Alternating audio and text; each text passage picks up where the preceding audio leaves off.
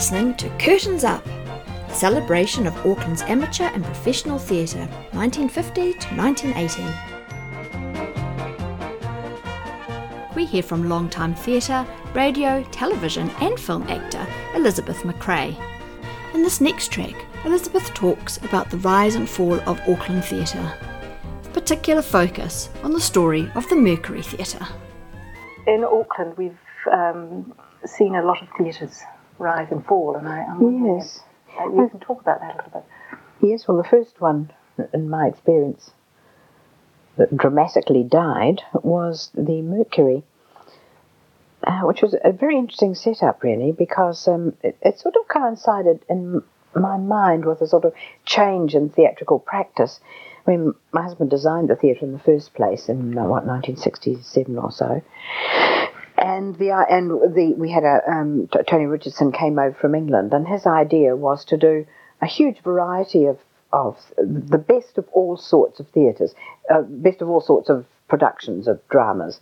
So that included, your popular musical, which would sort of subsidise your new Japanese play or whatever. So, he wanted a big theatre, and that seemed the best idea at that time. So it was built for 658 or 680 seat theatre. But the theatre sort of changed and I suppose reflected what was happening overseas. Casts became smaller in the modern plays. Modern plays had fewer people. Anyway, after some years, I can't remember what year the Mercury folded. Can you? 90.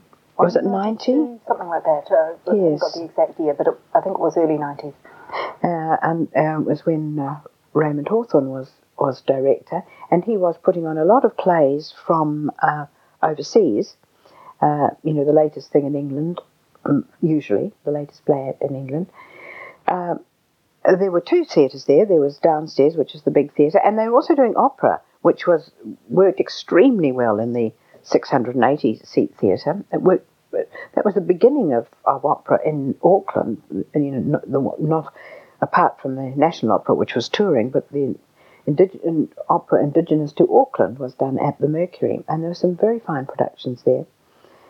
But there was an upstairs theatre, a little theatre, which was popular, but people had stopped going. In fact, when I think about it, my husband and I had stopped going to quite a few plays, and if I had stopped going, there was something wrong. There was something, we were no longer surprised, maybe. Yeah, there were no surprises. There were sort of smooth, elegant productions, one after another, with usually the same people, and people had stopped going. However, the debt was not so enormous. It was something like 300,000, which, today is something you would cover quite reasonably easily.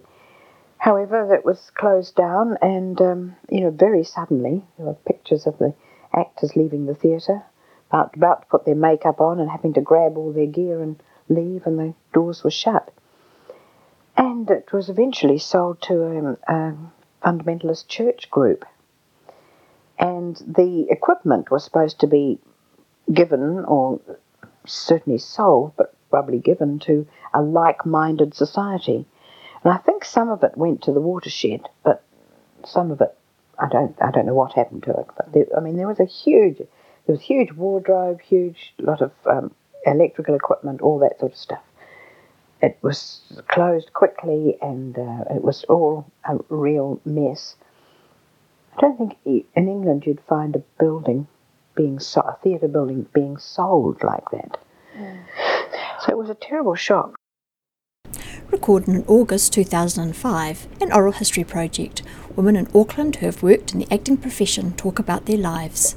Interview between Jean Hyland and Elizabeth McRae. Curtains Up, the exhibition, is open for viewing at Tamaki Pātaka Kōrero, the Central City Library, from August the 28th to the end of November 2019.